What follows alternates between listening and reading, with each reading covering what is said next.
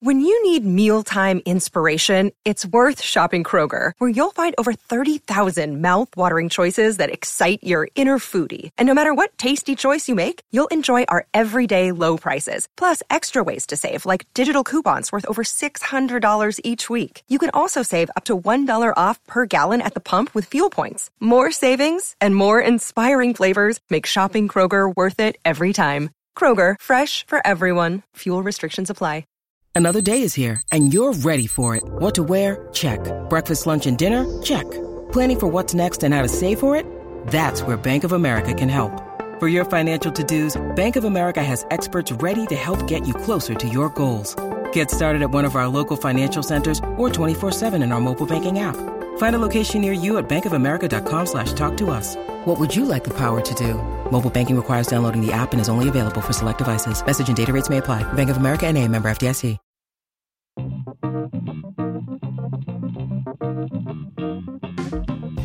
We're almost out of center backs. Gerard Piqué and Thomas Vermaelen are both injured. Samuel Umtiti had to miss a match with a suspension, so Luca Digne stepped in to help out.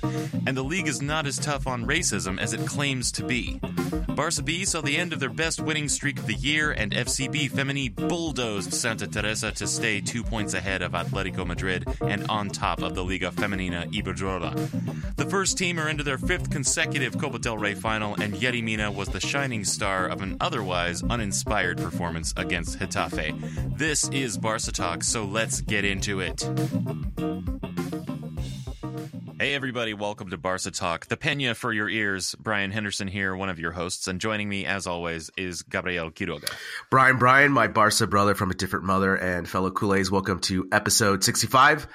Brian, I've been sick AF as fuck lately, and I'm trying to recover from that, so I don't know if you could tell by my voice, but yeah, I've been pretty sick for the last couple of days. Didn't go to work, and I've been laid up here. But yeah, so that's how I'm feeling. How are you feeling? Yeah, no, I'm feeling fine. You know, it's been really snowy here in Buffalo. Like, it's not so bad that the walkway to my front door is already covered in snow by the time I'm done shoveling it, but it has been pretty relentless the last few days. But on the upside, we've been watching some of the Winter Olympics. I just learned about this kid, Red Gerard, the other day. He's a snowboarder for Team USA. First time I ever heard his name in my life was last night, and I watched a couple of his runs. And then this morning, Megan told me he won the gold in the snowboarding slopestyle. And it's funny how with the Olympics, you know, you can learn about someone you've never heard of before in your life, an athlete, on one day, and then the next day, you know, suddenly you have this strong, burning desire for them to win the gold. It's so weird how the Olympics works on my emotions. I don't know. I guess maybe despite my better efforts, I'm just a sucker for nationalism. I mean, that the Olympics is great for that. You know, you root on an athlete that you've only seen once, you know, and you're like a snowboarding expert after this, you know. Yeah. Or like how every 4 years I remember, oh yeah, Lindsey Vonn, she's cool. Yeah, exactly. She skis, right? Exactly. I had a friend who was visiting this past weekend, my friend Dana, and she had a really great comment. She said for the Olympics, they should always have an average person competing with those Olympic athletes to give you an idea of how elite these athletes are, you know? So again, you know, for this snowboarding thing, you could just put a regular guy who knows how to snowboard just to give you the comparison. Because when you're watching these Olympic athletes, you're like, okay, these guys are pretty good, but how good are they? And they're really good. I have a quick story real quick. So a couple weeks ago, I ran 5 kilometers at the gym, and the machine told me it was going to take between 35 and 40 minutes. So I said, okay, sounds good. And on the TV, they started showing the replay of the 5,000 meter world championship. And I said, if these guys beat me before I finished, I even had a 10-minute head start. They did the introductions, the stretching, and the start, and they beat me. And I was just like, really? These guys are so elite, and it's ridiculous how good these athletes are. It doesn't matter if it's snowboarding, 5,000 meters, these athletes are incredible. Yeah, I mean, just the level that they're at. But I really like that idea that, yeah, you should just put a normal person next to these these elite athletes just for scale. Exactly, especially for the track events and the swimming events. Because the swimming events, you think, oh, I can do that. But if you just put a regular person out trying to do a 100 meter freestyle sprint, you'll really see the difference and discrepancy between a normal person and an Olympic athlete. Or even like an above average person and an Exactly, Olympic athlete. Exactly. I mean, in football, compare the best player in MLS with the best player in Europe, not counting Leo Messi. Even then, it's fairly stark. Exactly. I mean, but I understand what you're saying with the nationalism sentiment, because again, this is like the greatest advertising for our Olympic program and how good we are at sports. And it's a lot of fun. Like I've been watching a couple hours, especially since I've been sick, of a little biathlon action. Oh, nice. Little shooting. Yeah. So you've been sick, but you're feeling better now? Yeah, I'm feeling better. And also we have a 4-day weekend coming up, so I feel good about that. And also, especially with Madrid winning last night, but I don't know if you know, but Madrid are back. With this huge PSG clash coming on Wednesday. I was just talking with my friend today. We're going to go out to the bar, especially since we have Thursday off, and we're going to watch the game, and it should be a really good match. And I'm going to be the biggest PSG fan ever on Wednesday night. Yeah, you are. Yeah, I hope they knock them out. That'll be great. Well, let's get on with the show. We have a couple of news and notes to talk about. They're almost all center back related. And the first one is about how Piqué and Vermaelen are both injured. Piqué took a knock on his knee in that Espanyol match. And then last week, midweek, he was playing. He played most of the cup match with Valencia with his knee wrapped up. But he was out for the Getafe match. The reports I've seen say he won't be out too long. He was probably just missing that one game. Yeah, I mean, I think, it's funny when the news came out on Monday. I think, it was Monday, where he was going to be out for a month. And then they changed it to 2 weeks. And then all of a sudden he was in the Valencia squad. So I don't know if he had some miracle water or something. I don't know what he drank. But I personally would have liked to have kept him out for the Valencia game. I know he is a vital part of the defense, but I think it would have been a good opportunity for Mina, especially with Umtiti. I think they would have been fine back there. In the match against Valencia, they didn't really test us as much as I thought they were going to.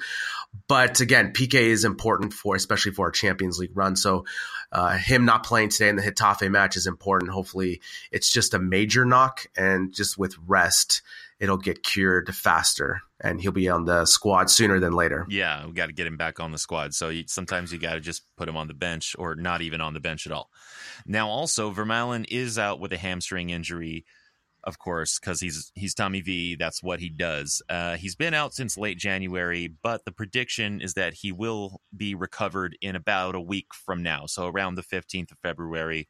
So we might see Vermaelen back in action after that. When he comes back, it'll give Val Green some nice flexibility in the center back. But again, we don't need to rush him immediately. I mean, we want to make sure, especially with Tommy V, we need to make sure that he's close to 100% being healthy, because again, we've noted his injury woes and his history, and it's just better with him just to get him as close to 100%, because he is a serviceable center back for us. Yeah, and he's totally proven that already. So, I do look forward to having him back in playing condition. But yeah, with him, you got to be a little extra careful, because his injuries tend to compound one upon the other. So yeah, just make sure that he's fully, absolutely fit, and then just, give him 20 minutes in one match and see how it goes, right? I mean, that's what Val Green's been doing lately. He's been, especially with Mina's debut, he puts him in the second half with 20 minutes to get some playing time and just to get some more confidence that way, as opposed to starting them. And so I think that's what he'll do. Again, the team and Val Green have confidence in Vermaelen going forward. So I think that's really great just to have him for La Liga matches and Champions League if we need to. Yeah. Now, also in center back news concerning the Getafe match especially. We're going to talk about the Getafe match in detail later on, obviously, but Umtiti was on a yellow card suspension for that game, so that's why he wasn't playing against Getafe. And, with all these injuries, the center back stuff, it was just the center back staff was severely limited against Getafe because of these injuries and Umtiti's yellow card suspension. Yeah, and again, it just goes in ebbs and flows, right? And in December, we were a little bit better. After the Clasico, we were almost at full strength at the center back position. And again, a couple knocks, suspension with Umtiti. And again, like in the Getafe match, we had to use Digne as a center back.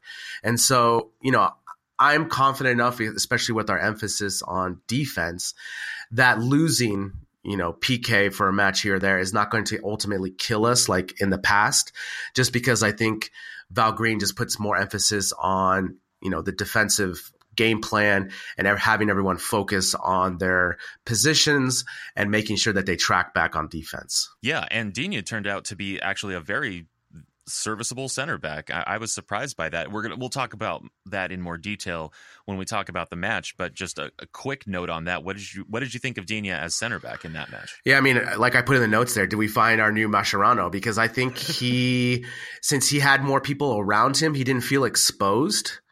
Whereas he was on the left wing, sometimes I think he feels he has to do a lot of one-on-one. And I think it suited him really well because he was able to read the attacks better. And when he got the ball, he made the good passes, and he wasn't, he paired well with Mina today. So maybe that's something in the future that we can use, because today he had a really good quality match. He didn't leave Ter Stegen too often with one-on-one opportunities.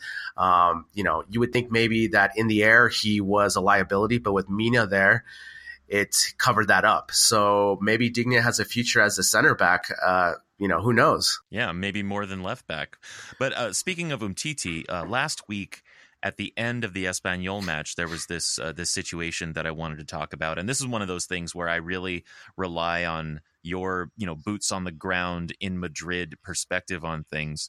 So last week at the end of the Espanyol match, where actually PK during the match was at the center of pretty much every contentious situation or controversial event in the match, suddenly after the final whistle had blown, Umtiti was riled up and PK had to come in and hold him back. And I didn't say anything about it last week because I noticed the scuffle, but I didn't know anything about it or, what was going on. And then reports came out on Monday that Sergio Garcia, the Espanyol forward, apparently called Umtiti a racial slur.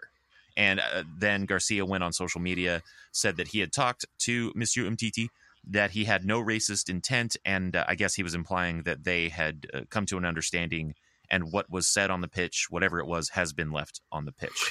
Yeah, and lately, this isn't the first time this has happened in La Liga this year. A lot of the players have used this phrase, what happens on the pitch stays on the pitch, as a protection. I don't like it at all. I think it's such a cowardly excuse. Yeah, you're in a battle, you're fighting in a sport, but again, it's not life or death, right? And to dig deep and use racial slurs as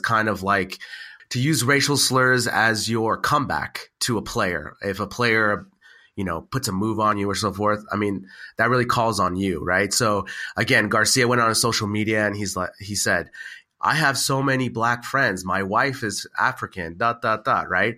And so automatically that just absolves him of the racial slur.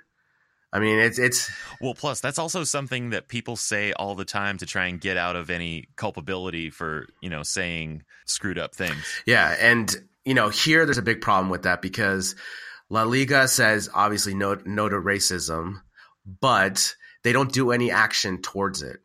So, for example, Garcia should have been suspended 4 games. If he gets suspended 4 games, that's a huge deal. And going forward, that's going to put a strong statement to players going forward to not use racial slurs. Again, there was another incident with Real Betis this happened, and the player used the same protection. Whatever happens on the pitch stays on the pitch. This is so cowardly. I mean, if La Liga was really against racism, as they say, they have to make these really strong effort to suspend players and actually take money away from them. Because if they do that, then the players are going to learn. The only way the players are going to learn is if you take their money and they don't play for a significant amount of games. Yeah, or if you, somehow instill fear into them or make them hungry.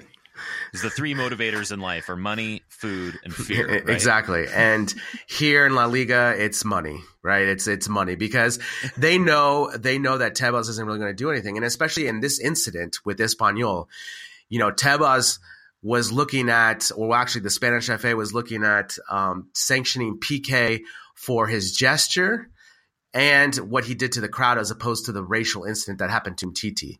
So again, it's about getting your priorities straight, and La Liga and the Spanish FA have to come with a more significant punishment with these racist comments to players in the league. Yeah, you got to do more than just have a banner that says "say no." It's like if you say something racist to me, and you call me a racial slur, for my whiteness or whatever, and I just say, "Hey, you know what? No." That's not going to fix it. Yeah, but what happens on the podcast is left on the podcast, right? So that's that. I mean, right? This is the podcast. This is right it's such a lame phrase, and a lot of players have used it in the past. And especially with the microphones on the field, they can read lips and they can detect what the players are saying. And Garcia definitely said a racial slur, and obviously he apologized right after, but. Again, the league or the Spanish FA, because this Espanyol match was a league match, right? If I remember correctly, like last week was La Liga. Yeah, so the league needs to make... Yeah, there were so many Espanyol matches, it's hard to keep track. But it was the league match. Yeah, so La Liga needs to make a significant stamp on it. These are opportunities that they can use. This happened to Williams from Athletic Bilbao too, where he was abused against. This happened to Dani Alves a couple of years ago when he was on Barcelona. He was abused where they threw a banana at him. I mean, are you know?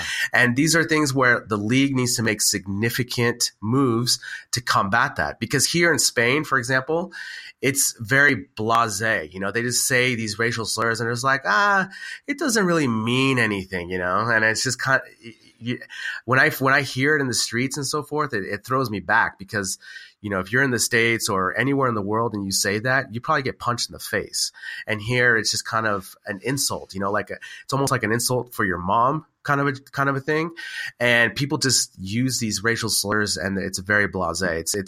It's troubling. It's troubling. But at the same time, if La Liga puts a stamp on it, that's going to trickle down into the language of the way people use it, because then they'll realize, it's a bad thing to say that. Well, yeah, and that's the whole thing with any kind of, dominant part of a culture or dominant, subsection of a culture. I don't want to take too much time on the show for this, but let's just do it. Let's just take a minute, right? In any part of a dominant culture, it's always the people in dominance or the people in authority who have the power who need to lead. And if there aren't any consequences and if there aren't any real leaders who are actually taking substantial action to affect some kind of a change in the culture, then all of that colonialism and just like imperial dominance nonsense, it's just going to continue. Yeah, it's a good point. And we're going to talk about this as well. But again, the leadership in the Spanish FA and La Liga is a joke. And so we're asking, quote unquote, smart people, quote unquote, people who are visionaries to make these decisions, but they're not. And again, it's just reinventing this wheel type of thing. They're just the Madrid press as of, maybe Thursday or Friday, they focus on the games that are coming up. It just gets scooted under, because it's news for that day and they move on to other news. And again, it should be a bigger deal. And especially if the Spanish, La Liga president, suspended Garcia, let's say for 5 games and took his pay for those 5 games, that would be a huge statement. No one would use racial slurs anymore because that's the precedent. Yeah, exactly. So again, like I said, I totally agree with everything you just said. I think that our position is clear. Let's go ahead and move on. Sounds good. Now, we do normally every week we have a community segment and where we, read your messages and discuss any topics that you want us to discuss. We don't have anything from the Barca Talk community this week. We didn't get any messages, but I can tell you that I just yesterday recorded an interview with the president of Club Blaugrana de Montreal, Michael Miller, yesterday. We had a good talk. I learned about Michael and his Peña, and we laughed. We didn't cry, so that's a win for me. And you can hear that interview next week. Cool. I mean, I'm really looking forward to hearing about Michael's experience and how he became a Kool-Aid. As we talked about this interview before, I'm always curious to find out how, especially people outside of Spain, become Kool-Aid. So I'm interested to hear the interview, and I'm glad you didn't cry. Yeah, thank you. It's I wouldn't call it a problem, but I've been really teary lately. I've been crying at just like sweet things. Like I don't know, maybe I'm hormonal on some level, but like I've been crying at like Parks and Recreation, old episodes of Parks and Recreation. But anyway, yeah, it's funny you haven't even heard the interview yet, but yeah, it's a really fun interview. And his sort of origin story as a Barca fan is a lot of fun. So stay tuned for that next week. Also, for all of those Peñas out there, official or otherwise, reach out to us. If you have any announcements, big events coming up, if you're looking for membership, anything like that, get in touch and we'll try to help get the word out. We'll talk about it on the show. All right, let's talk about some football, though. Starting with the young lads. Let's start with Barça B. So what happened with Barça B this last week, Gabriel? They lost to Alcorcon, and they lost 1-0. They had their 3-match winning streak snapped, so unfortunately they weren't able to move up. But again, they're in 16th place, so they're in good position right now. And I think just the way they've been playing lately, I think, like we talked about, maybe the second time go around, they're getting more confidence. And, we'll see what happens next week. But unfortunately, they lost 1-0. I wasn't able to see any of the highlights, but it looked like I actually thought the match was going to here in Madrid. So I was debating whether to go to this match, depending on how I was feeling yesterday. But when I double checked the schedule, they were playing that in Barcelona, so it's a little bit far away from me. Yeah, especially when you're not feeling well. But also, 3 wins in a row for them, that's really good for this year. Yeah, and that was their best winning streak so far. And the other thing, too, is, that jumped them all the way up to 13th place. And so that gives them a little bit of wiggle room. And again, our goal is just to stay in the Segunda. And I think they're well on their way. So hopefully we'll see what happens in the next 3 matches because – again, I think they were riding high with confidence, and this kind of set them back a little bit. But again, 1-0 isn't the worst loss ever. Again, I didn't see the highlights, so unfortunately, I couldn't really see what happened or the goal. We know that they're playing against the big boys here, men, and maybe it's just one of those, it's cold here in Spain, so maybe it was just a cold match, and they just didn't feel like it. Did they have a 4:00 match kickoff? We don't know. We know. We probably could find out, but I think that it's sort of a moot point at this juncture. But next up for them, they're going to be playing Lugo next Sunday. I know I said that with a beautiful Spanish accent. Lugo. Yeah. But they're going to be up in the northwest. Lugo are in 8th place in the Segunda, but unlike a lot of teams in that division, they've never been in the first division. They're a small club from what I assume is a small town, but they're doing a lot better than Barça B in the league. So I guess they're what you might call sort of a mature second division team. They've never been promoted to the Primera, but in second division terms, they're kind of a solid mid-table team. Yeah, and that's, Lugo is in the northwest. It's in, I believe it's in Galicia. So again, this is the typical rainy type match that could happen, which may not suit Barça B's talent in that, we want to play on the ground and have good passing. This may be another kickball extravaganza for Barça B. Yeah, well, good luck to them on that. Now, what about the women? Our star women. This I did watch. I watched this match because I had it in the background, and obviously I was sick. And again, my Movistar package is incredible. I get all these matches now, so why not watch the Femení? And I did. It was a really good match. The women, of course, dominated the women of Santa Teresa. Again, I guess I didn't realize how physical Martins is. Because, when I see pictures of her, she just looks like, she's a normal woman. She's not overly super tall. I don't know. She just doesn't strike me as a physical presence. But when I was watching this match, wow, she bullies people off the ball. The way she anticipates the runs and where the ball is going to be faster than defenders is like a sixth sense for her. And also just the passing she does is incredible. And against Santa Teresa, this really highlighted how extremely talented Martins is. But let's go through some of the goals. So the star of the day was La Torre. She had 2 goals, one in the 32nd minute, one in the 82nd minute. In the first goal, it was just a cutback goal, really nice little goal from La Torre. The second goal I saw, this was a really cool play. It was a free kick play. I love these when teams come up with creative free kicks, and they basically they squared it out to the right side, and Putellas had an opportunity to square the ball as a cross, but she got blocked, but she followed her own ball and she kicked it into the open net, basically hit the post and it went into the goal. So really nice little play. And against the third goal, if you get a chance to watch this, you can really see Martin's physicality. She outmuscles the girl down the flank. She just gives a nice square ball, and La Torre comes screaming through the center, almost kind of a carbon copy of the first goal. The women just rolled, but unfortunately Atletico Madrid won. So both those teams now are with 50 points at the top of the table. Wow. So that match was 3-0 against Santa Teresa.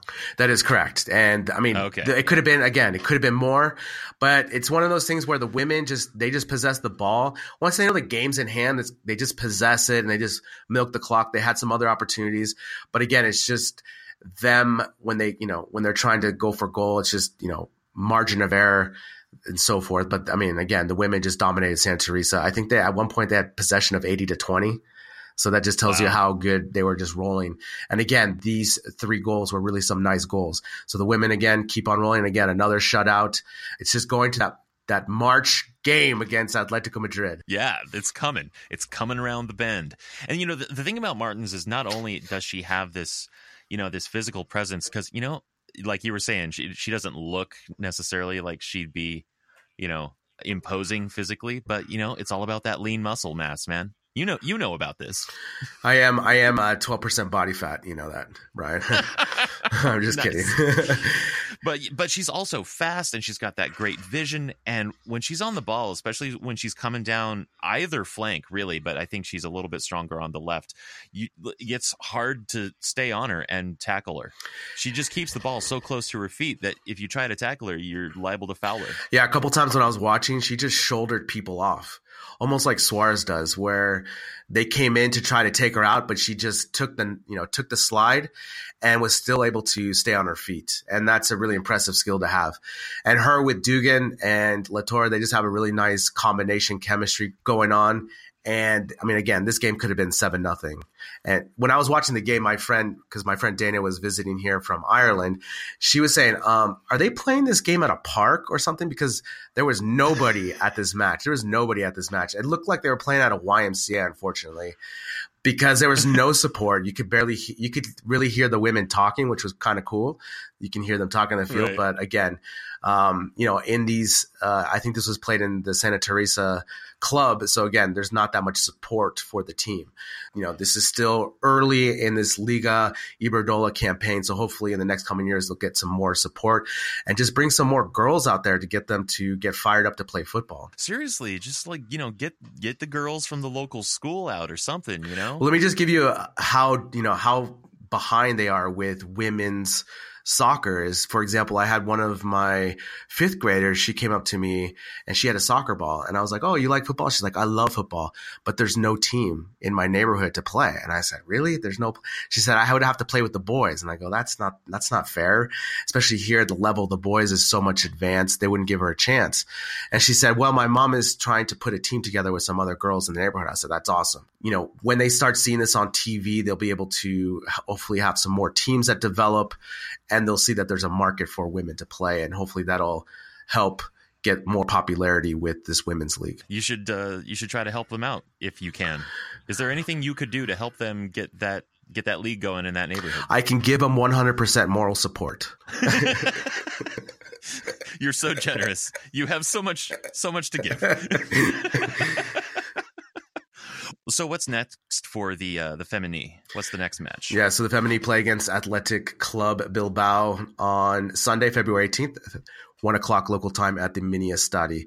So that game, again, is going to be on my Goal TV, so I will probably check it out. Yeah, and if you're in Barcelona on February 18th at 1300 local time, go see the women play. Go watch Martins tear it up.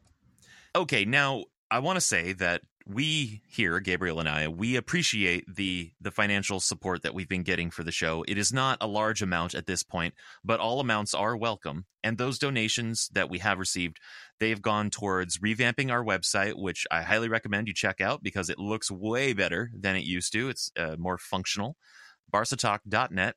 And also those donations have allowed us to start promoting the show more, which is good, because hopefully we want to move towards getting, real advertisers and all that sort of stuff so that we're not just asking for donations. And hopefully we can just stop asking for donations at a certain point. But so for those of you who have donated, again, thanks a lot. And if you haven't and you want to help support this show, just go to barcatalk.net and click on the support tab. Right now, you can only do it if you have a PayPal account, but we figure lots of people have PayPal, so hopefully we're not causing too many people too many problems. And while you're there, sign up for our newsletter, which is a new thing we're going to start doing. Nothing too annoying, just an email once a month or so. You can sign up for that at the bottom of pretty much any page on the website. Nearly, if not all pages on the website have a newsletter sign-up form. Or if you just want to tell us something, drop us a line. I'm really into the new website. I want people to go there, so you can use the contact tab there, but of course, we're always open to getting messages on Facebook, Twitter, Instagram, a little less than we used to, but, it's still out there as an option. All right, so let's talk about Copa del Rey. Now, overall, on the other side of things, we've got Sevilla and Leganés. They beat out Leganés 3-1 on aggregate, so it's going to be Sevilla and Barcelona in the final on April 21st. So let's talk about that, just the final to begin with, April 21st. There's always a story around the Copa del Rey final, the venue, the date, and all this nonsense. Well, last time I checked, they don't have the stadium yet. And again, this happens every year. It's such a joke. And when I was writing up the document, I started writing La Liga, and I was and then I realized, hold on. La Liga is not in charge of Copa del Rey. It's the Spanish FA. So again, this is the Spanish FA that's in charge of this. Okay, so every year here, we don't know where the stadium is going to be, and everyone wants to play in Madrid because it's the most central place. And of course, people want to play in the Bernabeu because not only is it a whole lot of people, but it's just more mythical, right? But of course, Florentino Perez doesn't want that to happen because he doesn't want the possibility of Barcelona celebrating a title on the Bernabeu. That is like super petty, right? Because he's going to get money off of this. I mean, I don't understand why he can't do this.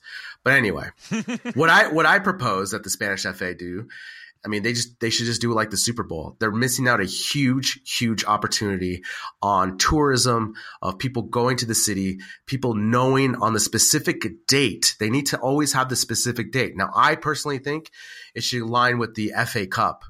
I think it's after Champions League, the weekend after Champions League. And so there's no interference with, for example, April 21st interferes, which possibly could be our Champions League semi-run. And that is a huge deal because obviously we're going to put more emphasis if we're still, hopefully we are still in the running with the semifinal. We're going to put more emphasis on that. They should just do a rotation like they do the Super Bowl, but they should only do it with these stadiums that I selected. The San Mamés in Bilbao, the Camp Nou in Barcelona, Mestalla in Valencia, the Bernabeu in Madrid, the Wanda in Madrid, the Sanchez Pizjuan in Sevilla, and the Benito Villamarin in Sevilla. I think those are all the biggest stadiums that we have here in Spain. And it also gives a mixture of you can go north, south, center, and the Mediterranean coast. Now, if they just do it like the Super Bowl, in advance, then random fans can go. They know they're going to check out the Copa del Rey final. And I think it will just have a boost. And if you know that your stadium is hosting it, you have no choice. You cannot back out. There was a lot of funny memes online where it says, as soon as Barcelona won to advance the Copa del Rey final, that he's already trying to look for concerts to book around April 21st so that they don't have to host the Copa del Rey final. But again, this is such a joke. They talk about this every year, and they're missing, again, the Spanish FA is missing out a huge opportunity to cash in on this, this Super Bowl idea of having these revolving stadiums, a set place always a year before. So what do you think of my idea? I like it in principle. There is one little problem or wrinkle that I anticipate. What if it's supposed to be the year that they have it at the Camp Nou and Barcelona gets to the final? Doesn't that negate the Super Bowl idea where it's supposed to be in a neutral location? That happens, no, but like in the Super Bowl, every like for example, this year the Super Bowl was in Minnesota, and Minnesota was gunning to try to go to the Super Bowl, and if they go to the Super Bowl, they'll have home field. But the thing is, yeah, they'll know the pitch, but again, the tickets are divided equally between the two teams. So yeah, this would happen, but at least you would know in advance, and they're going to try to go for it. But there's nothing you can do with change, because then if you do this rotation, let's say you start in the San Mamés, then the following year's at Camp Nou, then the Camp Nou won't host for another 6 years. And that's really cool. Yeah. Okay. Yeah, no, I'm okay with that, especially if you split up the tickets so that it won't just be all culés and like, just one small run of stands up at the top for the opposing team's fans. If you split it equally, I'm on board with it. Let's do it. Thank you. Again, I should run for Spanish FA president and La Liga president. Thank you. Yeah. Run for president of the RFF. That's how you pronounce that, right? It's RFF. But so anyway, let's talk about this actual match, the second leg semifinal against Valencia in the Mestalla. They were already up 1-0 going into this. In this match, they won 2-0 for a 3-0 aggregate win. So overall, that's very good. First half, the general summary. Barcelona were, up a goal going into this game, but they knew that Valencia would come at them hard when they got the ball. And Marcelino said ahead of the match that he knew they wouldn't have the possession, so of course you could have expected them to try to make a strong play when they did get the ball, and they did not disappoint. But just like they have all season, our defense weathered that storm, and they kept the sheet clean. This is all correct. That's a good synopsis right there, because, Marcelino loves to press, but again, since Gonzalo Guedes didn't start, I thought that was to our advantage, because he is the engine that drives their attack. I think when he's in their lineup, he makes them a much more dangerous team. And Valencia started with a 4-3-3 to try to mix it up against Barcelona. But again, like you noted, Barcelona had more possession and a little bit more of the attacking opportunities. Yeah, and, especially in that first half, Valencia were also really keeping it physical, committing some pretty bad fouls, picking up yellow cards, giving away free kicks, all that kind of stuff. That's how I would play against Barcelona. I would tell my team to be as physical as possible without getting cards, just to try to, because Barcelona is quote unquote, as you would say from an outsider, a finesse team, right? That's how we would, I would define them. But they're not, right? And they can weather this physicality. But again, if I was the Valencia coach, I would do the same thing. And that's what happened. They were towing the line of getting cards, especially a couple times with grabbing Messi and just the fouls all over they were giving. I honestly thought that Valencia was going to come harder at us than they did in the first 20 minutes, and they didn't really. And when they didn't, I felt very comfortable that we were going to be able to pull off a victory here. Yeah, well, let's review the lineup. So we had Silicin in goal, of course, back four of Sergi, Piqué, Umtiti, and Alba, top notch. Midfield, Busquets, Rakitic, Mr. Personality, Andre Gomes, Iniesta, and then Messi, Suarez up top. What were your thoughts on the lineup? You already know where I'm going to go with this. I mean, oh yeah, I know. I'm just trying to set you up, man. I mean, Gomes is this guy's. I mean, this guy must be the most incredible practice player of all time, because how does he continue to get starts? And you cannot tell me that he's better than Denis Suarez. I mean, I'd rather have Denis Suarez. Oh my gosh. Serenity now. Gomes just kills me every time. He doesn't do anything. If he was winning the ball, like if he was an exceptional defender just winning the ball back, then I would say, okay, Gomes gets the ball back for us, but he doesn't make good passes. But however, he has a really unique skill set that he can get this ball back, almost like Conte, right, from Chelsea. But Gomes doesn't do that. So for me, I would rather just had Vidal in there. I mean, I would have felt better with Vidal. At least Vidal would have been more attacking. I mean, I remember at one play I have here in minute 20 where Gomes was wide open to make a solid cross, and he just skies it over. And the camera pans to Valgreen, and he hits his hand on his head, right? And that's exactly what every Kool-Aid was thinking, because He either must have nude pictures of Valgreen or he must be the greatest practice player we've ever seen, because I still don't understand how this man still gets starts in the starting 11. He's had way too many opportunities and he just does not do anything. Yeah, I think that hand to the head, the audio that would have gone along with it is something like, this guy, why does he keeps pulling me back in? I mean, it's like a dysfunctional relationship. There's something about Gomes. He's like a bad boyfriend. You know? Yeah, maybe. I don't know. You get lost in his eyes. He's like, Valgreen, I'm starting today. And he's just, yeah, you are starting today. You know, it's kind of like, these aren't the droids we're looking for, kind of a thing. Maybe. I don't know. Yeah. I don't know if he has Jedi mind trick. I don't know. But on the field, for example, when he does the pass back, it always looks awkward.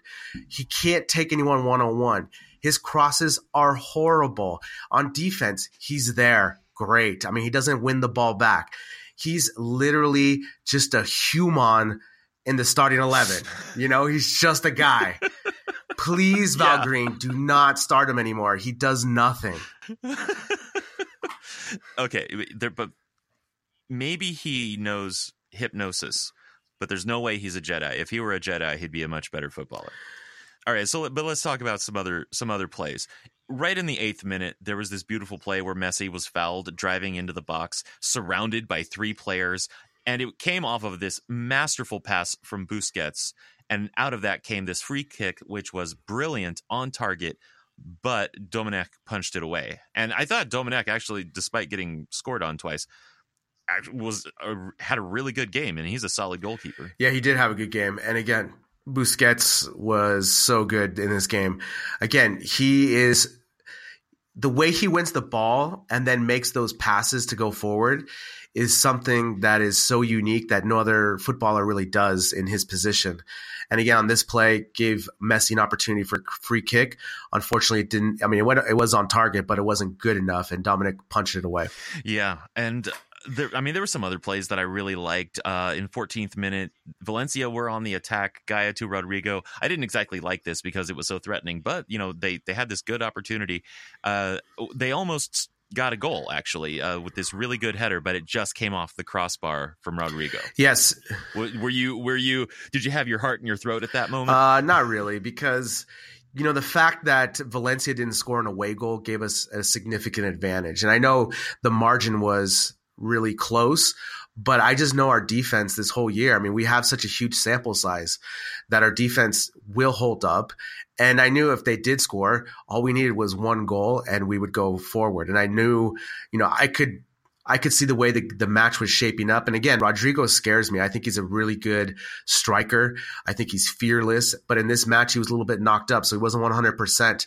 But again, on this play, he hit the crossbar. And, you know, fortunately for us, he did not score. Yeah, and in fact, the whole first half went by without any scoring. Despite a couple of other opportunities, you know, 34th minute, Rodrigo actually took Messi down and gave away a free kick just outside the box. He even got a yellow card for that. And it kind of goes back to this, what we were talking about how you would play Barcelona in this match. And, you know, whenever you're on that edge of, you know, playing as physically as possible without getting a yellow, you're going to get some yellows, but just hopefully not too many. Yeah. Right? And that's the thing is that Messi was taking the ball down the middle essentially, and Rodrigo had no choice but to foul him. Now, I have a quick observation because my friend Dana was here. We were watching the match, and I was trying to point out some things to her. So my biggest beef lately with Messi, and it's a really small beef, but is that he's not exploiting the right side of the field enough. So, for example, in this match, they were basically double teaming him, one guy up high in the middle and one guy to his left, essentially. So Messi kept trying to go to his left. And if he only went to the right maybe 2 or 3 times, not only would he have avoided those 2 guys, but he would have been in an attacking dangerous play because they were so worried for Messi cutting into the middle that he had such a void in the right. And so I want Messi to go back to using the right side just as much as the left and middle. And I know as a left-footer player, for me, my preference, and obviously his preference, is to go middle with your left because it's obviously your dominant foot. But again, and in today's match in Getafe and Valencia match, he has that right corner exposed. but he's not using it enough. And I think he just needs to get back to using that right side, because I think he'll have way more opportunities and more dangerous play than he's already having when he's not being double teamed, like in this Valencia match. Yeah, because I mean, he used to do that more, and he hasn't been doing it as much lately. So I wonder I do wonder what's going on with him in his mental game. Well, the thing is his role has changed, right? So before, when he was in the 4-3-3, he was in that right attacking spot, cutting in with the left. But now, since he's in the middle as a playmaker behind Suarez, he starts middle, and so he's always usually forgetting that right side. Now, he's done it a couple times here and there, but I think he just needs to use that more, because if he starts to use the right side more, let's say 50-50 of the times that he does, now the defense doesn't know where he's going to go. But for the most part, the defense always knows he's going to try to go middle and try to always drive on the left. You saw in the Getafe match today, and you also saw in the Valencia match. In the Valencia match, they had two guys marking him. And even though he did beat them occasionally, he's doing so much work to beat those two guys where he could just go right and avoid both those guys. Yeah, well, I don't know. Maybe he's taking like the long game, and he's trying to get to, those last few bits, like try to take all the way to the Champions League semis or the final before he cuts to the right. No one will see it coming because he's been going to the left all season long. I mean, maybe it could be, right? But, it's just, he touches the ball so much that if he just did it maybe 3 more times, I think he would be able to get even more dangerous plays than he already does. I mean, these are just quick little things that I'm seeing. But again, in the first half, we were fine. They had some scoring opportunities, but they didn't score. Our defense against was focused. PK, playing out of his mind, playing hurt, and he was all over the ground. And you could see it was hurting him. His knee was hurting him, but he was able to hold the fort down with Umtiti. Yeah, they both were. All right, now let's talk about Val Green for a second, because, the mark of any good professional is the ability to adjust either to your opponent or to your own decisions, the outcomes of your own decisions. So at the beginning of the second half, first thing, Coutinho in for Gomes. So here's the question. A great substitution or the greatest substitution Valverde has ever made? A great substitution, right? But the thing is, this is what he should have done in the beginning. He should have just started Coutinho, because as soon as Coutinho came into the match, having him on the right side, all of a sudden, as opposed to Gomes, the defender had to be made aware that it's Coutinho, a person who could take him one-on-one and also drive to that right side. And that's exactly what he did. When he got the ball, he was driving down that right side. So all of a sudden now that spreads open the attack for Barcelona, there's more holes. And of course, he scored his first goal, which was absolutely brilliant. Yeah, in less than 5 minutes. 49th minute, Coutinho, goal. He opens up his account and immediately sort of shows Valverde how he went wrong. But it was such a great play. Suarez fading in, cutting out, and then crosses. Coutinho diving in from a really tight angle and got it in at the far post. It was a great goal. It all started with Suarez. It was a really nice move for him to create that space. But again, it was also Coutinho recognizing to continue his run on the right side to wait for that ball. Because if he cuts in the middle, he misses that ball. But again, I've watched and I've heard other podcasts and other shows saying that Coutinho cannot play on the right side. And I think that's BS. I just think that obviously in Liverpool, he was such a set piece on the left side, right? So they're just going to always play it. And I think the way Val Green has utilized him playing up high, playing on the left side, playing on the right side, I think Coutinho is a good enough player where he can adapt to all these different positions. And again, you can see this is the third time he's playing on the right side, and he scored a goal because he knew his discipline and where to make that run, and Suarez found him on a really nice goal. Yeah, and then, of course, on the another substitution in the 65th minute, Pauly came on for Iniesta. And remember, this match is happening in Valencia, and no matter what, no matter where he goes, as he's walking off the pitch, Iniesta gets applause. What must it be like to be Iniesta walking around Spain? He's like the Godfather. He's Manchego, man. He is the best. Who doesn't love Manchego cheese, right? So I love Manchego cheese. Yeah, and so it's the best because he is definitely immortalized because he won that World Cup. And so, in that moment, he brought Spain together for those 7 days, essentially. There was no separatist party. Everyone was pro-Spain, and they won the World Cup, and Iniesta was the man who scored that goal. So wherever he goes, free drinks, standing ovation, it's the best for him. Yeah, I mean, I do think that there were, just not to be a wet blanket, but I do think that some people, even during those 7 days, were still, pro-separatism and all that sort of stuff. But I get what you're trying to say, which is just that in that moment, Iniesta became a hero for everyone. Exactly, that's what I'm saying. And of course, in this match where Valencia has everything to play for, this is their only, trophy that they can really get, and they're giving Iniesta a standing ovation. So it's just incredible. Yeah, so at least, a little bit of class from the people of Valencia. A wonderful place. Now, there was also that near goal for Guedes, and, I hadn't been paying as much attention to Guedes as you had, and I finally saw it. This guy is a serious threat. Yeah, and lately he's been injured, so that's why he hasn't played against Barcelona these last 2 legs. But in the first match against Barcelona, you can just see when he plays in the middle, he's the motor that drives their attack with Rodrigo and Parejo. So he's a really dangerous player. And when he came in, I was a little bit worried, but again, since we scored that away goal, they had to score, 2 or 3. So I thought we were going to be okay going forward. And once Valencia was hunting for that goal, I knew it was going to be our opportunity for our second goal, because that's just how it goes. Our attacking prowess with our counterattack, it's lethal. Yeah, absolutely. And now, so let's talk about that second goal. 82nd minute from Rakitic. And again, Suarez was on the play. And oddly, for Suarez, he kept his feet when he very easily could have gone down. Normally Suarez would have gone down in a situation like that. But he kept his balance, stayed on his feet. He put it across to Rakitic, who was rushing into open space, dead in front of goal. It was fantastic. Yeah, and I was telling my friend, I said, if Suarez stays on his feet, we have this goal, because I could see we had such an advantage. We had Rakitic in the middle, and I think we had Coutinho on the right. So we had a 3-on-2 essentially. And Suarez kept his feet. He made a great read. Rakitic clinical with the finish. Game, set, Guillermo. So Barcelona.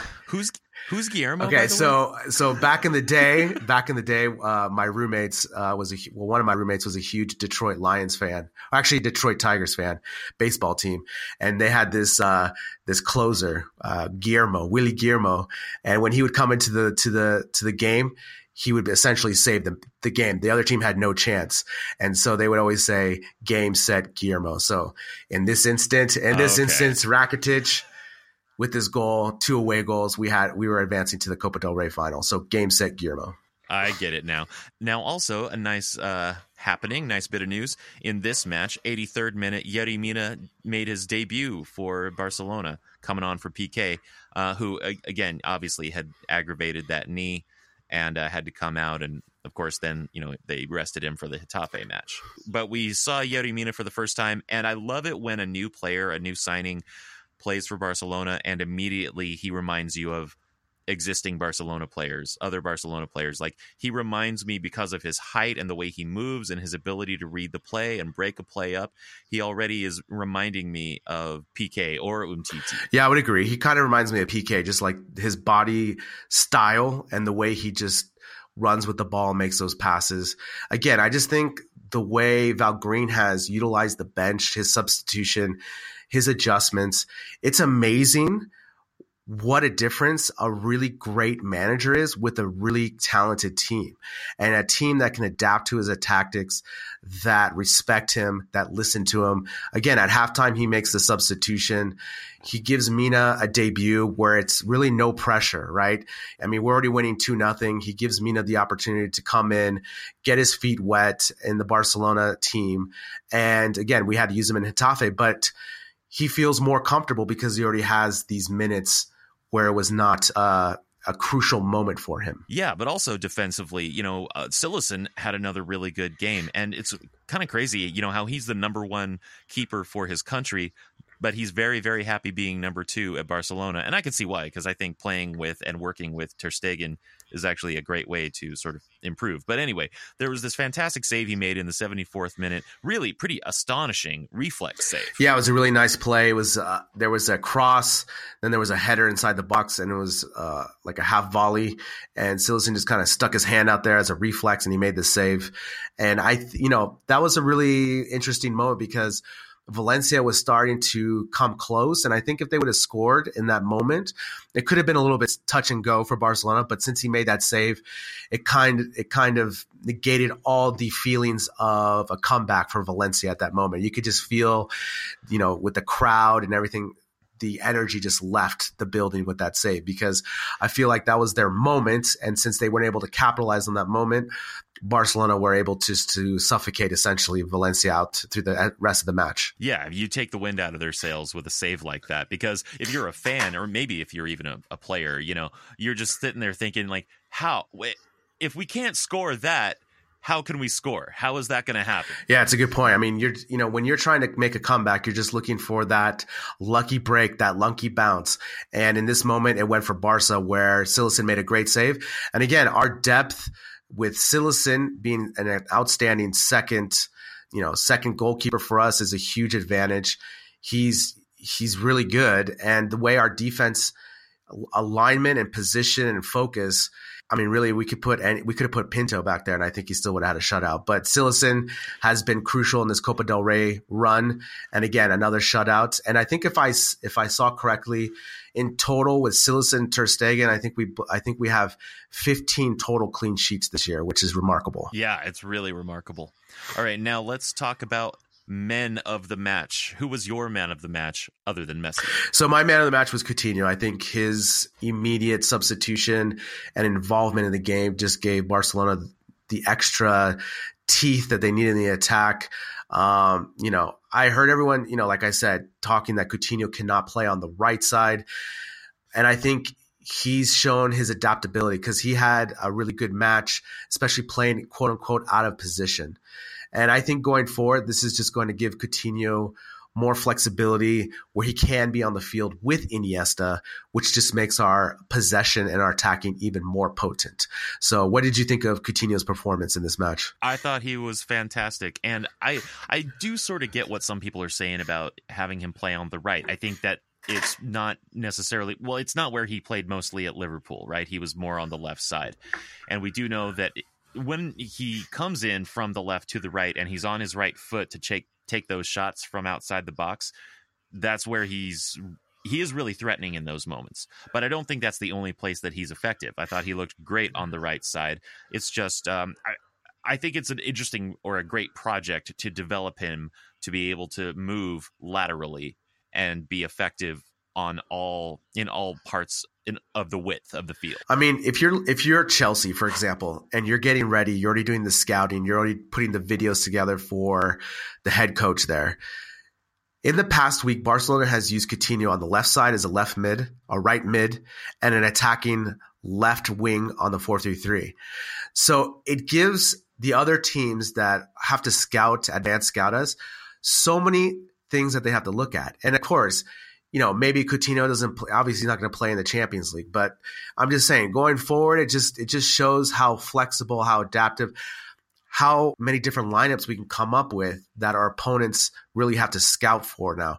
In the past with Luis Enrique, for example, as the previous manager, you always knew it was going to be 4-3-3 no matter what. And to me, I think that was ultimately what hindered us, because we weren't able to adapt necessarily for those huge matches. So I'm really, really excited for this next Champions League run coming up. I love Champions League, and I just want to see how Val Green uses our team, especially how he's been able to maneuver our team this whole La Liga and Copa del Rey. I just think we haven't seen the best yet of Val Green. Oh man, imagine that, because we've already had an undefeated season in La Liga, only one loss overall. And I mean, just way, way exceeded anyone's expectations. I mean, I think he's just been, pining for this moment, right? Being the manager of Athletic Bilbao, understanding what tactics at a, mid-tier team is. And now that he's at the helm of a super talented team. And the other thing is, the players that we have at Barca, usually they're pretty good at chemistry and understanding and being with the manager's side. They really don't. Usually they get along with their manager. And so I think that's a really beneficial, as opposed to, for example, Real Madrid, where a lot of times their managers and their star players get into fisticuffs. So, but anyway, I was really impressed with. Sorry, when you said that they were really good with chemistry, I immediately imagined them all like in a lab with coats and they in were, the chemistry sets. Yeah, doing some chemistry stuff. Yeah. Got the Bunsen burners and everything. Yeah. Don't forget your goggles. Yeah. Safety first. Yeah. But no, overall, I was just happy to see Coutinho. And again, he's just becoming more of an important player for us. And you could just see the talent he has. So, Brian, who was your man of the match other than Messi? It had to be Suarez for me, because on both of the goals, he was so instrumental, and not just instrumental, but he really, brought something special to both of those plays. He was the assist man in this match, looked really great, and he was only offside twice, once per half. Weighed against his contributions to goals, I will always take 2 offsides and 2 assists. Yeah, I think that's a good call. I mean, he was my man of the match, but since we like to highlight some other players, I think Suarez was definitely a good choice. I think he had a great match. His assists in this match were great, especially in that second goal, how he was able to keep his feet. That's a really hard thing on that play, because a lot of players would have just gone down and he would have gotten the call and that player would have gotten a yellow card. But to get the goal in that moment was the game set Guillermo moment. A lot of Luis Suarez's would have gone down in that moment. Correct.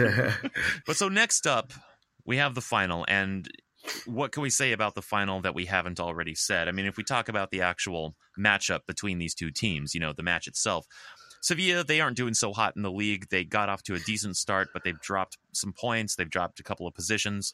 Now that they're in the cup final, I figure they're not going to take it lightly at all. They're going to try to take it seriously. Of course, if scheduling is getting in the way with Champions League, you have to set priorities and make lineups accordingly. But they do have some strong attacking threats. If they do get up for it, like I imagine they will, I think we could have an interesting final, but they don't have a great defensive record, at least not in the league. So I do think that we could definitely pull out a win from this final. So like you said, that they're not doing too hot in La Liga, but they are playing against Man U in the Champions League. I really hope they beat Man U, because I can't stand Mourinho and I think he's super overrated. So I will be cheering for Sevilla to, hopefully eliminate Man U. As we talked about before with the dates and these Champion Leagues and potential Europa League matches around there, I hope the Spanish FA make a good decision and just select the Wanda for the Copa del Rey final. We're looking forward to that match, and I'm hoping for a win. And I feel like we've already won La Liga. Of course, there are a lot of matches to play, but we're already – I don't want to jinx anything, but we're already looking at the trophy case, making some room in the trophy case for what we think is going to happen by the time the season's over. Now, we're going to talk about La Liga in just a second, but we haven't mentioned this yet, and we really need to mention it. If you have not already signed up for our Barca Talk fan tour in April, you should go do that while you're listening to this. Go to barcatalk.net, click on the link for the tour. It's on the front page, and that'll take you to the XL Sports website. That's the sports tour company who's put this package together for us. Enter the password BT18, as in Barca Talk 2018, BT18. Now, if you don't know about this already, you haven't been listening the last couple of weeks, here's the package. You go to Barcelona, you have to get there on your own, and then after that, everything is taken care of as part of the package. A 4-star hotel, Camp Nou experience. You watch the Valencia match with Gabriel and all the other Barca Talk listeners who got the package. You get to go to a live Barca Talk show hosted by Gabriel. I will not be there. I have commitments that keep me here in Buffalo, but, sorry. You will also have plenty of your own free time to explore Barcelona. So the question we ask every week now, we last week talked about the Gothic neighborhood, but here's the same question again. What else is there to do in Barcelona besides watch a football match? What's a good neighborhood to visit, Gabriel? So last time we highlighted the Gothic neighborhood, how you and I both like the architecture of those neighborhoods, of that neighborhood. This week we're going to talk about the Gracia neighborhood. It's a little bit art neighborhood. It's really cool. It's a little bit north of the center. And it's really cool because there's really cool restaurants. And I've been there often. In the summertime, they have this really amazing street festival that they do. They close basically that whole barrio for about a week and a half, and they just have concerts and festivals all week long. But it's a really cool art. It's a little bit hipster, but in a good way, and really good coffee shops. I used to find a lot of good coffee shops to go work there when I was living in Barcelona in the summer. But there's a really lot of good restaurants, sandwich shops, and it's a really enjoyable place. You just have to go. It's uphill a little bit, but once you get there, it's a really nice neighborhood to check out and spend the afternoon there. Yeah, I'm Googling places to go in Gracia right now. There's one place. Oh, I love this. There's one place called Café Godot because, I'm a big Samuel Beckett fan. Did you ever read any Samuel Beckett in high school like I did? I did not. No? We had very different upbringings. You didn't read absurdist theater plays in high school? I did not. All right. I did not. Okay, buddy. But yeah, some spot on Carrer de Sant Domènec, Café Godot. It looks really cool in the Gracia neighborhood. So you could go there. Just come with us. Go to barcatalk.net, enter the password BT18 once you click on that link to the XL Sports website. All right, let's talk about La Liga. So just a quick recap of the other teams. Real Madrid beat Sociedad 5-2. They're at 42 points now, ascending in the table in third place. They're back, baby. That's what the Madrid news was saying today. Ronaldo CR7 with the hat trick. Oh my gosh, everything is back to normal in Real Madrid. As the news, what was I watching? The Cuatro Deportes show today. They were just, oh my god, this team. I'm again, like we've talked about, I'm really scared that they're going to be PSG. I think they are going to be hyper-focused for this Champions League match. The lineup that they brought out this Saturday was super scary. They had Asensio and Lucas Valdez on the wings with Benzema and Ronaldo at top. That could be a lot of trouble for PSG. That, to me, is a super scary lineup. Again, I'm not worried about them in La Liga. I will be the biggest PSG fan. But again, Ronaldo had these tap-in goals, and of course, everyone just thinks he's the greatest here in Madrid and whatnot. But whatever. On to the next. What was the other match that we're highlighting? Well, real quick, about Real Madrid, obviously they're 17 points behind Barcelona. They do have a game in hand, so in theory, they are maybe only 14 points behind Barcelona, but that is a huge gap to make up. So obviously, they've lost La Liga. They're already out of Copa del Rey. All they have left as far as trophies that they could win is the Champions League. So that they're going to come at PSG with everything they've got. Yeah, it was funny because in the post game of the Barcelona-Getafe game, they were doing some highlights of La Liga. And as soon as Real Madrid beat Sociedad, the announcer, the public address announcer, went on to saying that, ladies and gentlemen, get ready for Wednesday's super match against PSG as we go for the 13th Champions League title. They started playing the Champions League theme. So obviously that just tells you how geared up they are for this mega match. This is going to be amazing because this is what I love Champions League, when you get these mega teams clashing, you have these superstars. It's Neymar against Ronaldo. It's just all these different headlines. But, we're going to see, like I said, I'm going to be the big PSG fan for that night. And I really hope PSG can get an away goal. We will see. Okay, now otherwise in La Liga, Atletico beat Malaga 1-0. So they're at 52 points. Did you see this? I saw the highlights, and it was a really nice goal from Griezmann. He had a nice little chip. As you know, I love chip goals. Really nice chip goal from Atletico. And Atletico, they're still in the hunt. They're still right behind us with about 8 points now after today's match with Getafe, right? So they're right there. Right. But again, I have confidence going forward with our defense and our ability to score. Atletico always wins these 1-0 matches, but then they'll lose against, for example, they could lose against Getafe at Getafe 1-0, Simeone always has them playing really hard. Did you see last week when Godin got his teeth knocked out? No. Oh, yeah. It was wicked. In the match last week, Atletico and Valencia, I think it was, Godin was going up for a header, and the goalkeeper from Valencia punched. And in slow motion, you can see the teeth flying in the air. He lost 3 teeth. It was insane. Oh, no. Yeah. So Godin's out for like 3 weeks, but it was crazy. Yeah. But again, Atletico, you always know they are the 4-4-2, strong defense, counterattacking. And with Diego Costa and Griezmann, they're going to still be in the hunt. But I just think the way Val Green has us playing, I think we should be okay, going forward with La Liga. Yeah, I totally agree. And I think that Atletico are only 7 points behind us now because with that draw, we stayed at 59. And then also, we're recording this prior to the Valencia match, so we don't know how that turned out. Hopefully, who cares? They're in third. They're a lot of points behind. I hope they have a good game and no one gets their teeth knocked out. But let's talk about Getafe. So this was on Sunday. We're recording this pretty much right after the game ended. It was a scoreless draw, and as scoreless draws go, how would you rate this as a scoreless draw? Because, some are fun to watch, contentious. They just don't have goals. Others are awful totals like snooze fest or a slug fest, any kind of fest. How would you rate this as a scoreless draw? Like compared to other scoreless draws? Yeah. I like to say, I'm going to put a new scale. Is it a game where I'm going to watch YouTube videos? Yes or no? That's the kind of scale. And I was, in the last 20 minutes, I was going to start watching YouTube videos just because, again, we've talked about, now I watched the whole match, but just as I've mentioned before, we love to want to score these amazing, Monet type goals. That's going to be that's going to be 10 passes in a row for this amazing through ball. Again, I don't know if it was the 4:00 start time. I'm telling you, it's a thing because we always play at night, and these 4:00, we looked in the beginning, we looked a little lazy, especially Jordi Alba's passing, his crossing looked a little lazy.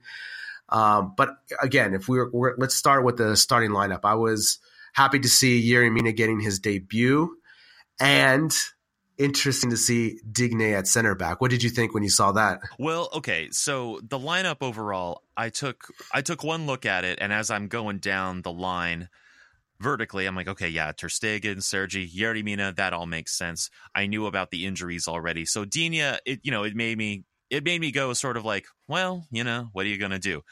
Put Sergio Roberto in there? I mean, he could probably do it, but I think he made the better choice. So I said, okay, I understand why Digne's there, but we'll see how that goes. At least, I don't know. I think I felt a multitude of emotions in that moment. If I try to unpack it all, right? Because you got Yerry Mina, which is great. He's after the minutes that he played in the Copa del Rey match, I felt like he can hold his own, but he is still new to the team. He's not totally worked in.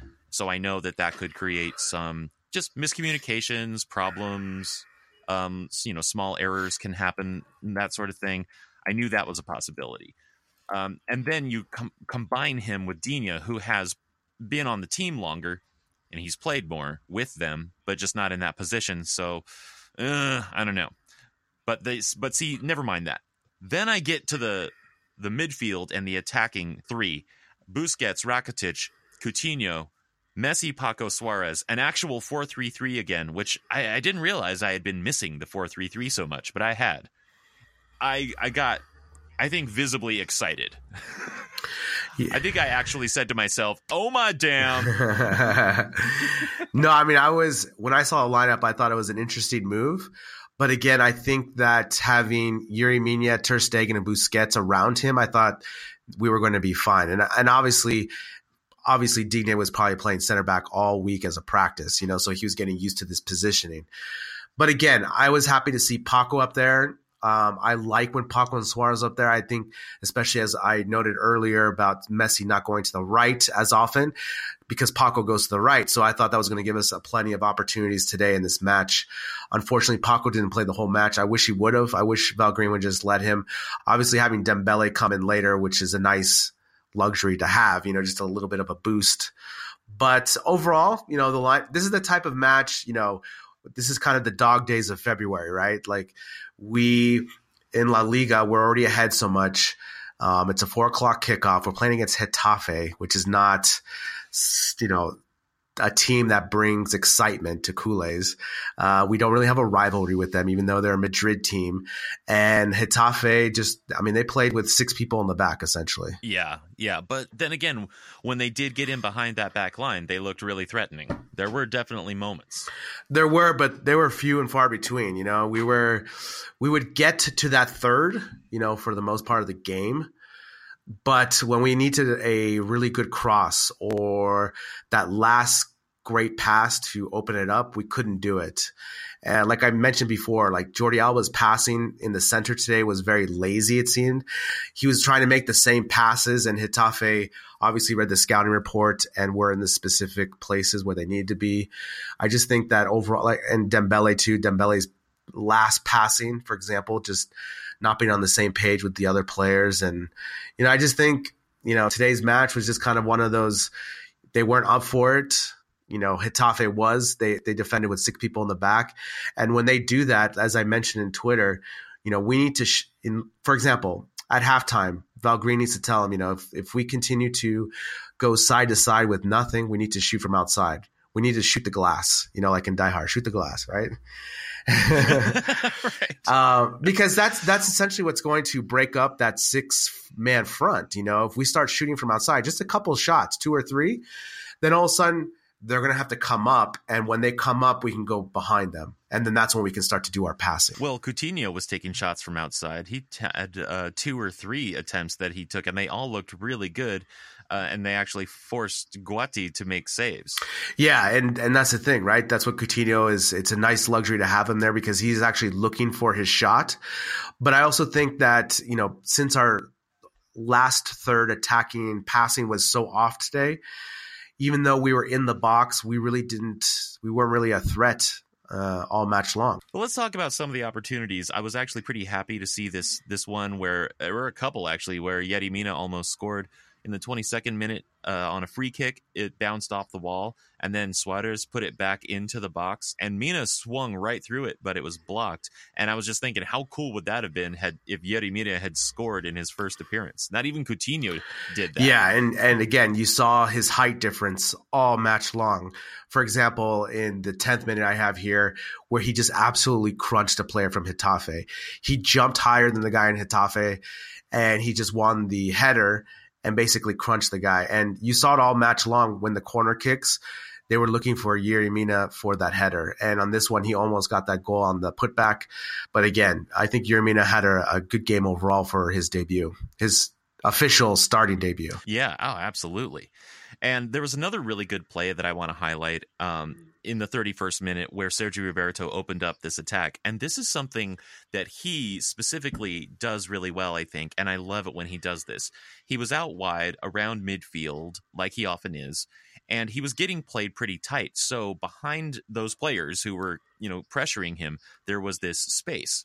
And he worked a 1-2. I can't remember with who, but he worked this 1-2 where he broke into the space, and suddenly, because they've been marking him so tightly, the attack is on. Now, in this case, they broke it up, and I'm not sure how many times that play has actually worked out or created a goal. But whenever I see that, I just love it. I love that play that he will do. Like, not every fullback will do that. That's like one of his things. I mean, that's one of his specialties, right? When he is basically dive bombing that right side after he's beaten someone, all of a sudden he has so many options. He can make that early cross, he can pass it to Messi, or he can keep going all the way down. And it's a really dangerous play for Barcelona going forward. He's, again, he's a right back, but he's a midfielder. And when he has those opportunities, he's so comfortable on the ball that it's going to be a great opportunity for us to score a goal. And it almost, when you see him charging down, you start to stand up because something good's about to happen. I mean, that's the feeling I get, and I'm sure you do as well. And it's just yeah. It's a nice luxury to have a right back and a left back, Alba and Sergio Roberto, who are quality defenders, but also, they're basically wingers, extra wingers that we can put in the attack. And that's, no other teams really have that. Yeah, actually, you know what? I just came up with a great game we should play with this game, since it was a scoreless draw. Which was the best almost goal?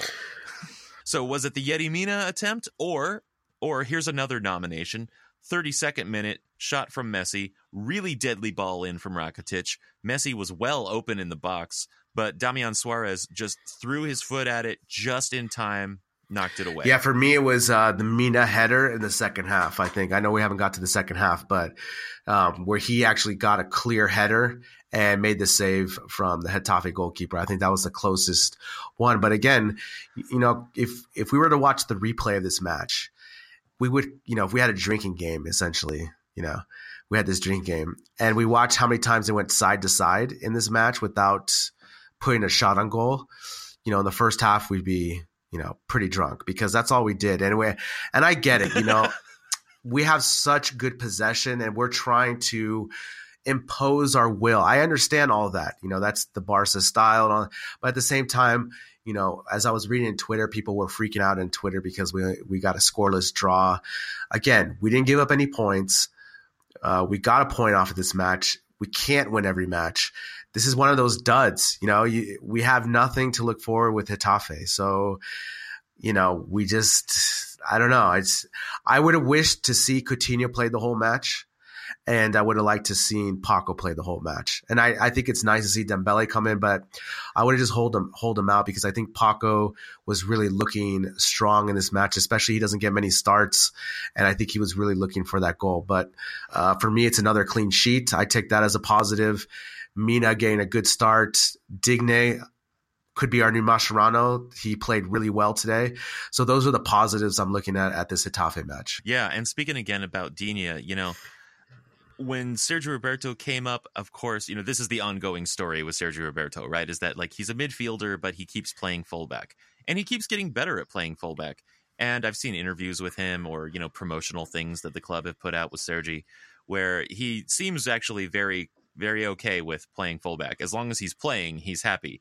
And, when you've got Jordi Alba on the left back position, if you're Luca Digne, if you can get any playing time at all, whether it's center back or left back, I figure you'll take it. And I thought he actually did a good job and he made a good case for himself to be an option in that position. Yeah, again, I think it's kind of like a nice revelation when we found out that Rakitic could play the Busquets role, right? It's something on paper, we would have never thought to do. And just because of a circumstance, it had to happen. And Rakitic actually performed really well. I think also because Digne didn't have to be kind of an attacking impromptu like Alba is, going down that line.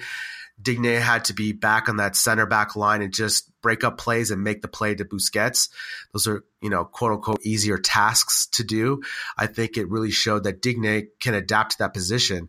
And again, this could be a nice circumstance that happened out of necessity for Digne's career. Yeah, absolutely. Now, okay, I think the other issue here, because it was scoreless, something that you're going to want to bring up, and so I'll just bring it up for you, was how often Suarez in particular was offside. He wasn't the only Barcelona player who got caught offside, but he got caught offside, 4 or 5 times in this match? About 4 or 5 times. Again, I knew this match was going to be difficult. Okay. I can already tell 4 o'clock, like I said, 4 o'clock kickoff time, Getafe at home, especially after the Copa del Rey semifinal match in Valencia, where they were really up for that match. It's hard to get up every match. And so for me, Suarez had offside plays, especially on that play where it was a canceled goal where it could have been, it was a little bit iffy.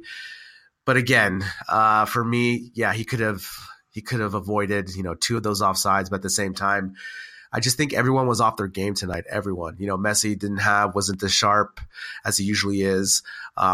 Suarez, again, with the offsides, our attacking, like I said, we were able to go side to side, but we were never able to penetrate. And that's just because Getafe had basically, I think they were playing a 4-2-3-1, something like this. So they had 6 people in back at all times. So that's going to make it always difficult for Barca to penetrate. We got a point, and I don't know if there's anything. It was great to see Dembele. What do you think of Dembele's performance? I thought that he looks great and he's entertaining to watch, and I think that he had great moments. I think he still needs to kind of, work his way into the squad a little bit more. I'm not impatient about it. I understand he hasn't had a lot of playing time yet. Once he gets more time, he's gonna light that place on fire. Yeah, and I think that's true. I mean, you could see the talent is there. I just think he also just needs to understand when to do a one-on-one move and when not to, right? Because I think in today's match, he was trying to do too much where he lost the ball a bunch of times and he even slipped, or it was just a bad outcome that happened more often than not. So I think he just, again, it's just getting his feet back again. It's his first game back from injury. I think it will come. He's a dynamic player. It just gives us, again, more flexibility as a second half substitute that we can bring in someone or even starting in a 4-3-3 where it's just going to give us that flair, that one-on-one ability that we've been lacking in that right side since Messi's moved to the middle. All right. So did you have a man of the match at all? No, I even put on Twitter, my man of the match poll was Mina, Messi, a ham sandwich, and the 4:00 kickoff time. And the ham sandwich came in second place. So that nice. should just tell you, yeah. Behind the 4:00 kickoff time. Yeah, exactly. I mean, this game was kind of a dud. I knew it was going to be a dud. Getafe brings nothing to the table. They have no really star player. They're really defensive. Yeah, I mean, I guess if I had to pick someone, I would pick your guy that you picked, Mina. I think overall it was great to have him officially debut. I think he has a lot of potential. There's a lot of good things you can see from him. He's fast. He's super physical. I mean, I just think overall, I think if I had to, you put a gun to my head, I would pick your boy Mina that you picked. What were some of your favorite plays of Mina's performance today? Well, I mean, just like in a general sense, I thought that it's really something when a new player can start and hold down the position as well as he did today. There was this one particular play, it was in the near the end of the first half, 40th minute or so, where he was one-on-one and actually Angel Rodriguez was turning him inside out actually pretty badly. But I was very impressed with how he stayed with him.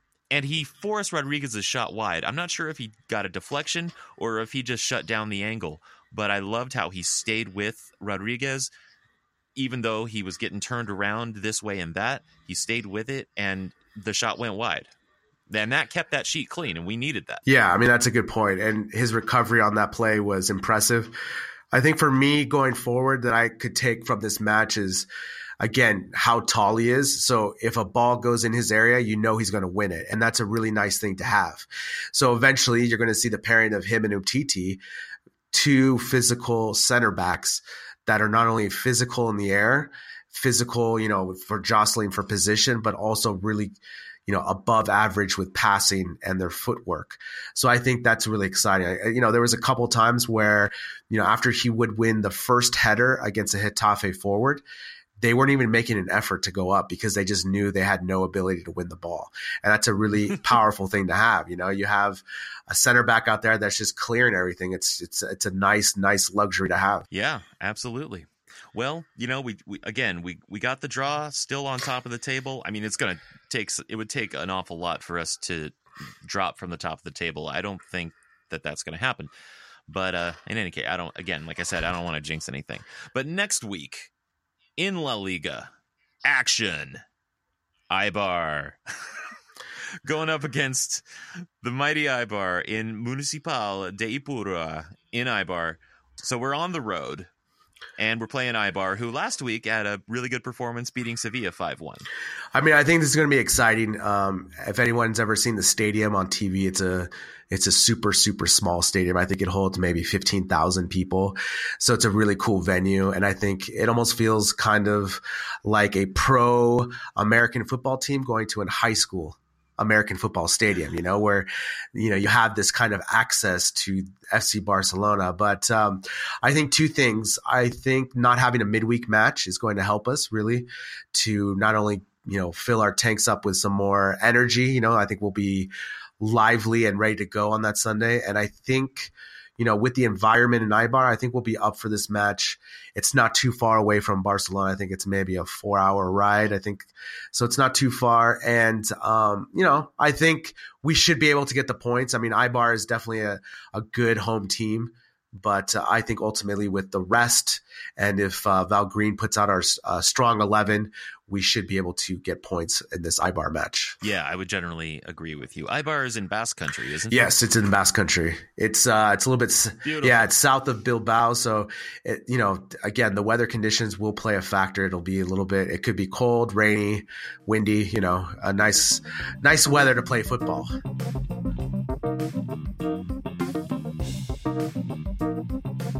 Barca Talk is written by Gabriel Quiroga and myself, Brian Henderson. The show is edited by Brian Henderson, and the music is also by Brian Henderson. Gabriel Quiroga is our promotion and social media manager, which means this is a two-man show. Go ahead and be a part of it. Give us your comments, questions, topics you'd like us to discuss. Visit barcatalk.net and find the contact page or one of our social media channels. And if you want to support the show, click on the support tab at barcatalk.net to do that.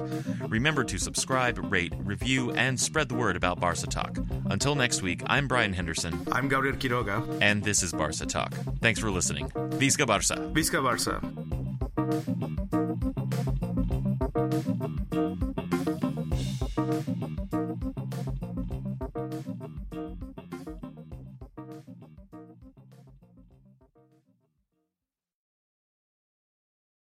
Sports Social Podcast Network. With Lucky Land Slots, you can get lucky just about anywhere. Dearly beloved, we are gathered here today to... Has anyone seen the bride and groom? Sorry, we're here. We were getting lucky in the limo and we lost track of time. No, Lucky Land Casino, with cash prizes that add up quicker than a guest registry. In that case, I pronounce you lucky.